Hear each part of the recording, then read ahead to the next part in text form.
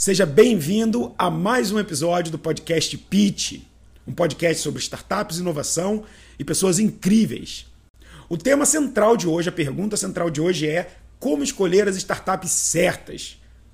Essa tarefa não é uma tarefa muito fácil, não. Todo investidor, seja um iniciante ou um cara já com experiência, vai passar pelo desafio de ter certeza se ele está tendo discernimento de escolher se a startup é boa, se em 2, 3, 4 anos ela vai sim ser um negócio grande, vai estar exponencial, vai estar captando mais recursos, ou vai estar tendo um excelente resultado, ou se em 3, 4 anos aquele grupo de empreendedores ali não conseguiu encontrar um caminho e a startup vai acabar morrendo. Todo investidor tem sucessos e todo investidor tem seus insucessos, é natural. O desafio é você conseguir melhorar essa proporção entre startups que acabam dando certo, capturando novos rounds ou seguindo, gerando receita, aumentando o seu faturamento, se tornando negócios rentáveis e que vão no futuro acabar gerando uma saída para você, uma venda, ou negócios que acabam realmente ficando no limbo, morrendo, porque esse empreendedor não teve a facilidade ou a habilidade de conseguir encontrar os caminhos certos. Se você quiser participar desse programa, mandando seu áudio, acessa encontrar.fm/Amuripinho e você vai ver o meu podcast e você consegue mandar a sua pergunta em áudio. E eu consigo inserir ela aqui para você participar em áudio aqui comigo no podcast. Como que faz para escolher as startups certas? Essa é a pergunta de $1 milhão, né? Startups que estão dando certo são aquelas startups que todo mundo conhece, que está trazendo resultado, que está aumentando seu faturamento, que está gerando receita, que está contratando mais, que está expandindo. Mas não adianta você ir nas startups que já estão com esse resultado. Startups que já estão dando certo, startups famosas ou startups que já estão com faturamento, com receita recorrente alta, já estão caras. Ela já tem outros investidores, provavelmente ela já tem até um venture capital por trás. Ela já conseguiu captar acima de 500 mil, 1 milhão, 1,5 milhão. São startups que já estão procurando um valor maior de captação e talvez ela já tenha ficado esticada para você. O seu desafio é encontrar elas antes delas acertarem. Ou porque elas ainda precisam aprender como vender a inovação, como vender a solução que ela criou, como encontrar o mercado para o bom produto que ela já encontrou, ou porque elas ainda estão descobrindo esse caminho. Um bom exemplo é o Guilherme Junqueira, da Gama Academy. Eu sou investidor da Gama, e quando eu investi, a Gama, fui o primeiro investidor dela, junto com o André Diamant. Quando eu fiz investimento na Gama, você ainda não tinha uma validação precisa, você ainda não tinha um reconhecimento de mercado, um grande faturamento, que você pudesse falar que essa aqui é uma oportunidade óbvia de se investir. Não era. Na verdade, era muito menos óbvia, porque eram ainda hipóteses que precisavam ser validadas. Mas por trás daquelas hipóteses, por trás do sonho, da visão, existia um empreendedor.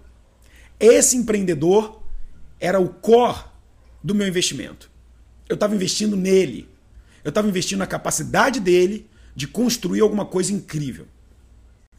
Para ser um bom anjo, você precisa ser bom em enxergar na frente. E a verdade é que talvez você já seja um excelente anjo, mas você ainda não sabe. Sabe por quê?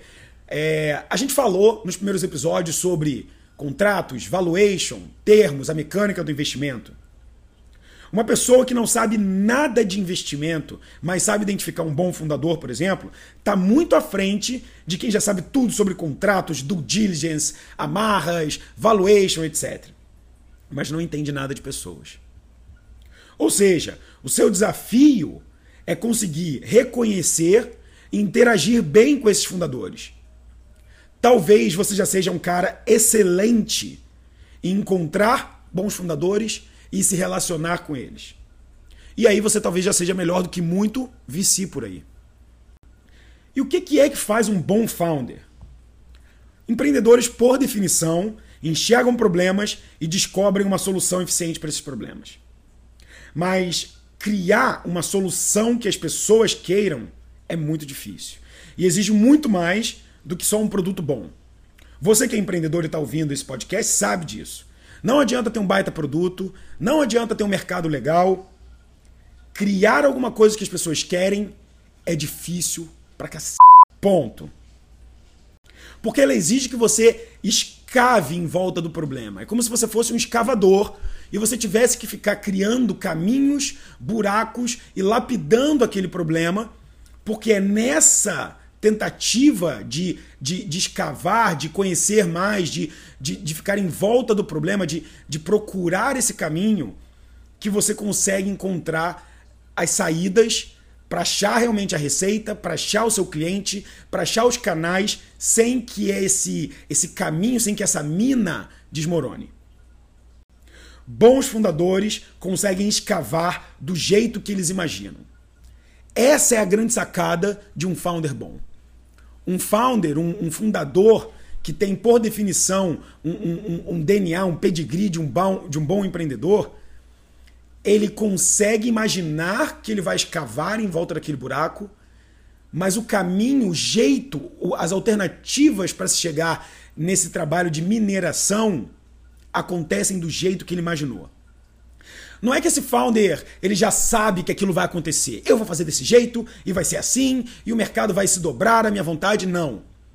É que ele tem ferramentas, ele tem alternativas, caminhos extremamente engenhosos e ele sempre encontra um jeito de fazer acontecer e ponto. Um bom exemplo de uma startup que consegue escavar essa mina sem ela desmoronar é o pessoal da BX Blue.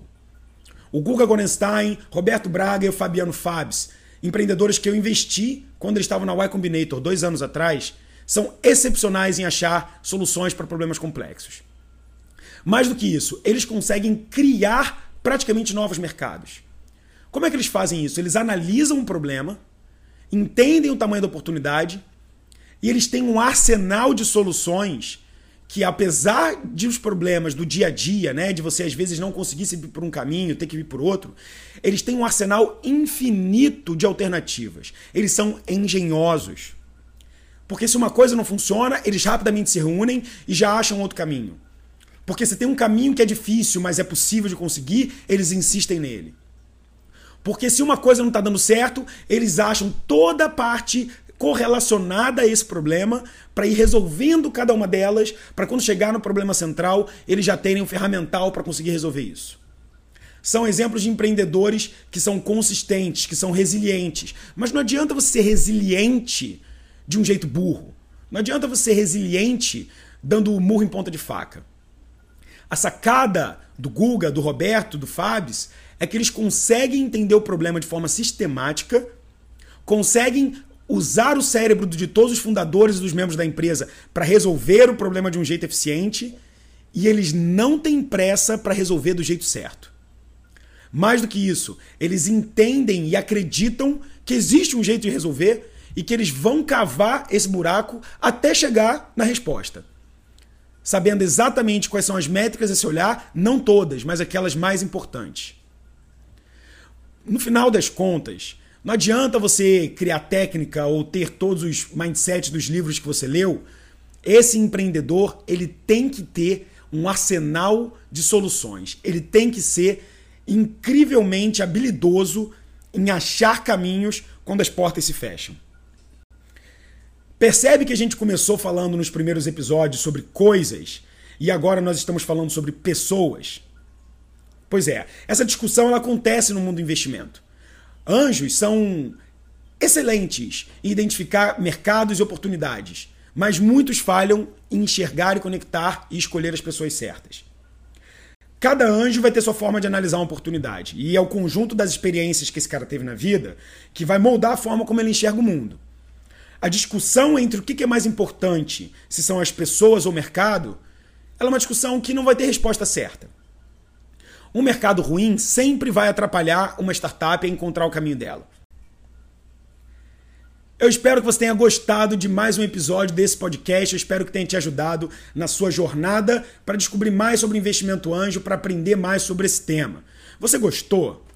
Não, estou perguntando de verdade. Gostou mesmo? Fala aí agora. Ninguém está te ouvindo. Gostei.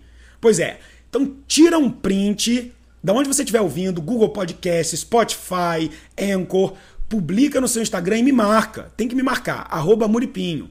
Se você não marcar, eu não vou saber que você ouviu. E se você me marcar, eu vou te responder e a gente vai bater um papo lá. Mais importante do que isso, quando você me marca e você publica no Instagram, você está mostrando para outras pessoas que esse podcast existe e você está repassando esse conteúdo para quem quer saber mais, para quem precisa saber sobre isso. Muito obrigado, espero que você esteja gostando desse podcast. A gente se vê semana que vem de novo. Tchau, tchau!